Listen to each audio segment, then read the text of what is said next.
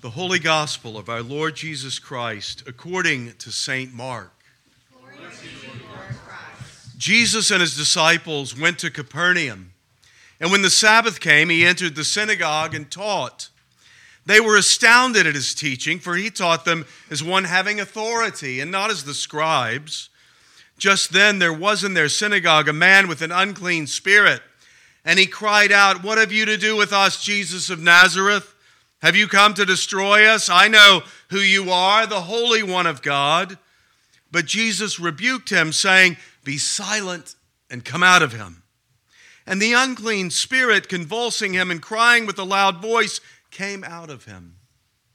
They were all amazed, and they kept on asking one another, "What is this?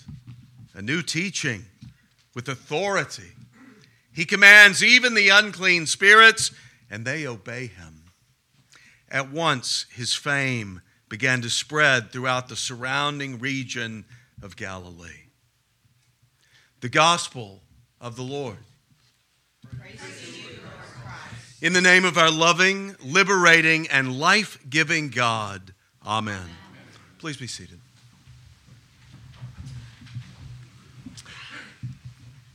Clarita and Gilbert Medeiros are one of the loveliest couples I've ever met in my entire life.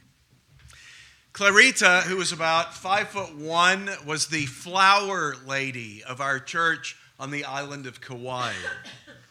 Her family was originally from the Philippines, and she grew in her own backyard the most beautiful flowers you have ever seen. It was like a never-ending tropical paradise. On the day of Pentecost every year at our church, St. Michael's, when the Holy Spirit descended as a dove and there were dancing tongues of fire over the apostles, Clarita would transport from her backyard about 50 stunning birds of paradise plants. She would decorate the entire area behind the altar, raise some of it.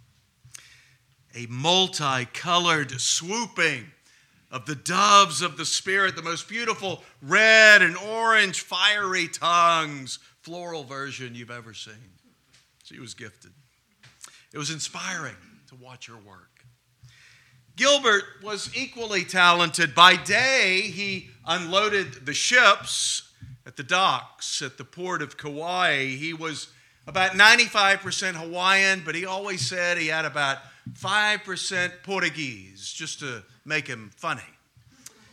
Gilbert was a magician in the kitchen. His lau, which is pork steamed in taro leaf, was so good, it would make you slap your kapuna.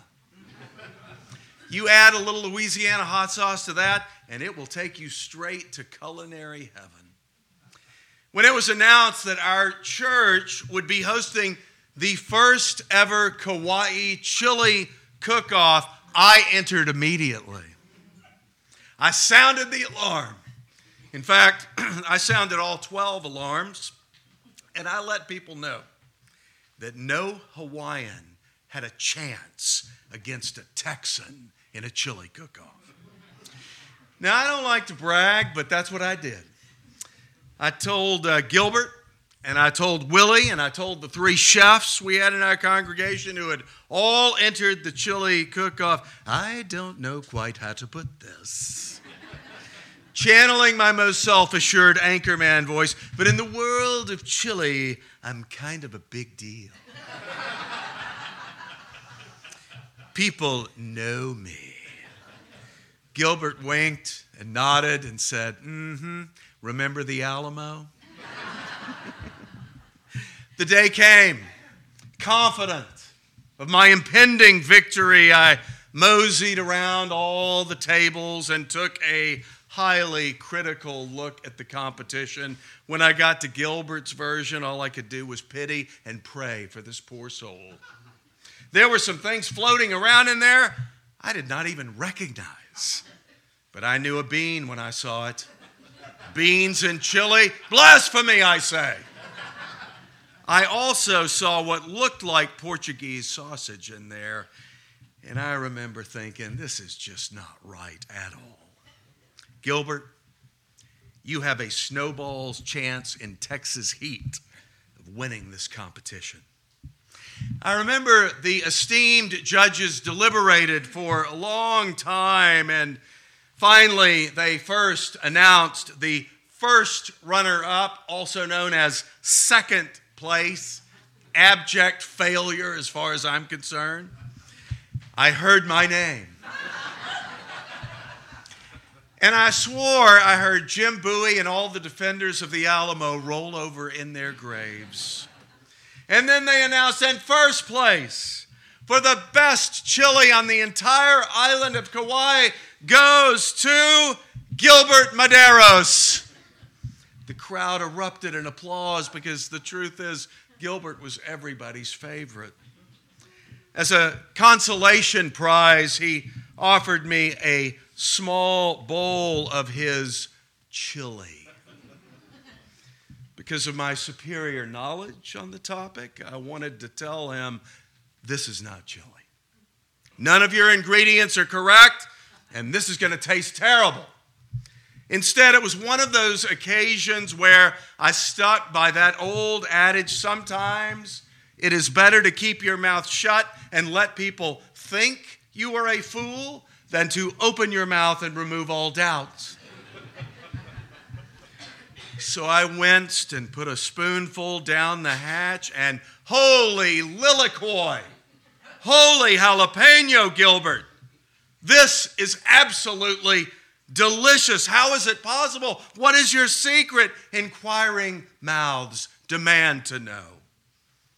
Ah, Gilbert said, you see, it's made with love. The secret ingredient, he said, is love. So what did I know about chili or about love? Well, enough to win the next year's competition. Because the next year I added Gilbert's secret ingredient. And that took me over the top and lifted me to that place that Gilbert had discovered long ago. Now, I have no idea how skilled the Apostle Paul was in the kitchen or whether he had mastered the Mediterranean diet, but I can tell you this, in the library, in the church, he was top chef.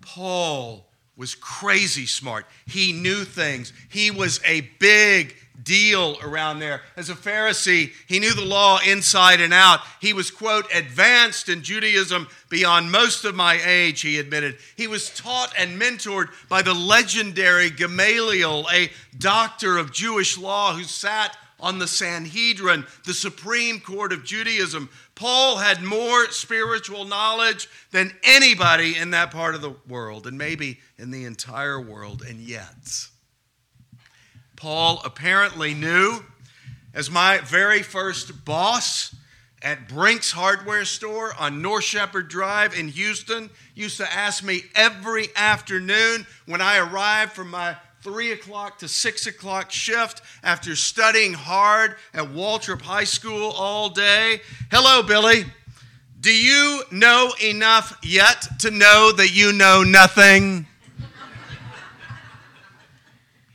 Paul would have answered, yes.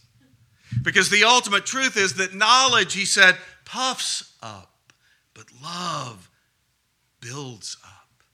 What you may think is your superior understanding only inflates your ego. To be puffed up is to be filled with nothing but air. It might even be hot air, but it's still air. But love, agape love, sacrificing, unconditional, unselfish love seasons all of life perfectly. That kind of love that builds up, that lifts up, that rises up above all the trivialities of life that we get so bogged down in and divided by with all of our divergent opinions. Paul says your opinions are not as important as you think. Should we eat meat sacrificed to idols? That was the burning issue of the day for the Corinthian church. The smarter folks, the stronger folks, understood that those idols weren't real, so it didn't matter. But they did not understand that dietary choices and even spiritual enlightenment are not more important than your relationships, your connections. Everyone there had an opinion, and those opinions had already been mixed, stirred, and baked, and were now as hard as concrete, just like many of our opinions in our age. But opinions are always half-baked in the kingdom of what truly matters, of the core values of God. What Paul is ultimately saying is this: it is more important to be loving than to be right.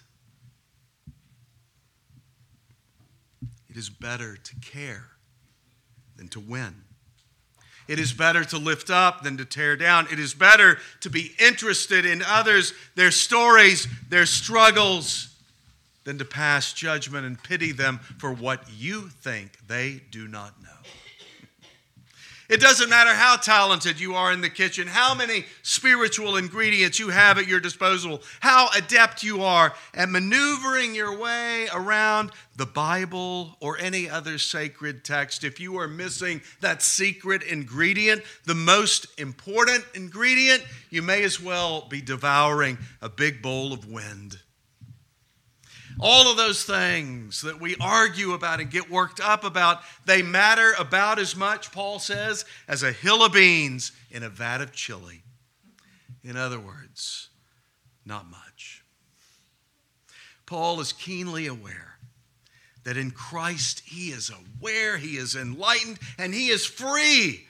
He has profound liberty in knowing Jesus, but liberty, he says, is not a license to judge. It is not an excuse to condemn or put down or destroy. It is the liberty to love, to build, to encourage, to understand, to respect. It is the most satisfying and sustaining ingredient of all. And then add in just a pinch of kindness and mercy, and forgiveness and grace and generosity and patience and peacefulness, you have a dish that will warm not just the tongue, but the heart. You have a dish that can feed not just you, but can nourish the whole world. And one of my favorite scenes from a favorite show, Ted Lasso.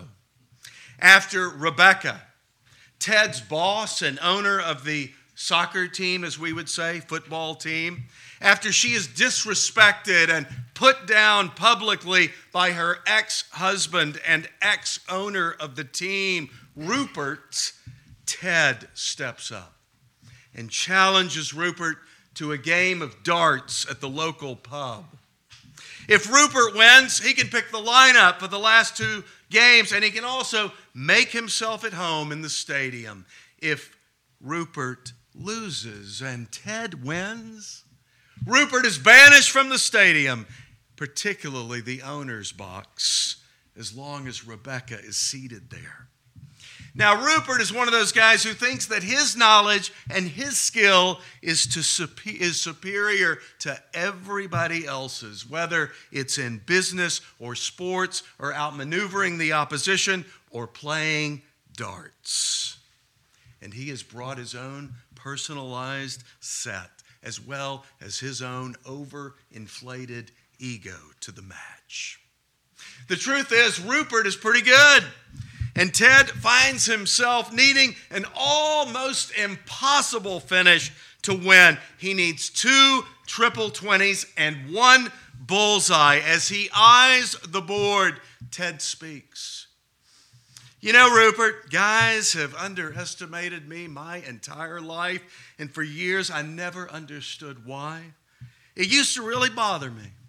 But then one day I was driving my little boy to school, and I saw a quote by Walt Whitman painted on the wall. It said, "Be curious, not judgmental." I like that. Ted throws a triple 20. So I get back in my car and I'm driving to work, and all of a sudden it hits me, all them fellas that used to belittle me, not a single one of them were curious. They thought they had everything figured out. So they judged everything and they judged everyone. And I realized that they're underestimating me. Who I was had nothing to do with it, because if they were curious, they would have asked me questions, questions like, have you played a lot of darts, Ted? He throws another triple 20. To which I would have answered, why, yes, sir. Every Sunday afternoon at a sports bar with my dad. From age 10 till age 16, when he passed away, Ted squints and says, barbecue sauce, and throws the game-winning bullseye. Good game, Rupert. Good game. Now here in Texas, we think we know that barbecue sauce is optional, and beans are absolutely unnecessary. But being big on knowledge can be quite a bland endeavor if we're short on the secret ingredient, the one that spices and savors what really matters in this life. Being a know-it-all is a distant second to being a lover of all. Knowledge puffs up, but love builds up, lifts up, and takes us to a place where everybody wins, where there is no competition, that place where every one of us truly belongs. Amen.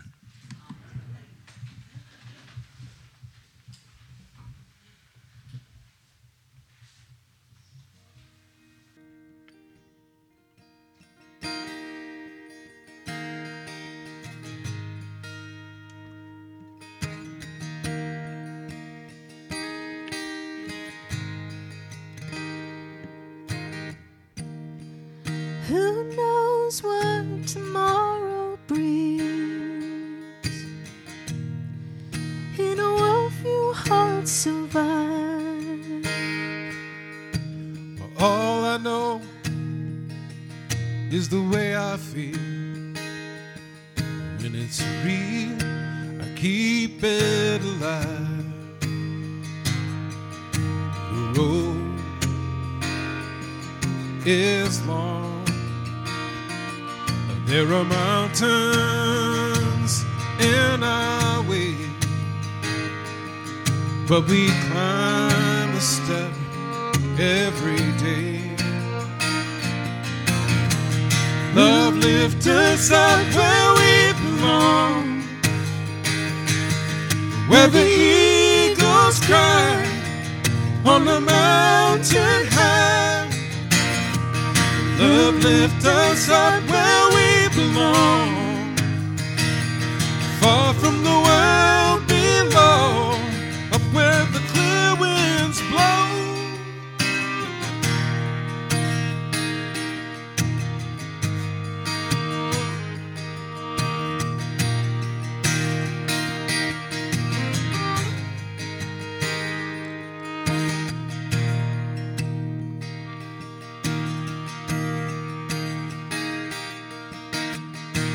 Some hang on to what used to be, live their lives looking behind. All we have is here and now. All our lives out there to find. The road is long. There are mountains in our way, but we climb a step every day. Love lifts us up where we belong, where the eagles cry on the mountain high. Love lifts us up where we belong, far from the world we know, up where the clear wind blows. Time goes by, there's no time to cry. Life's you and I, life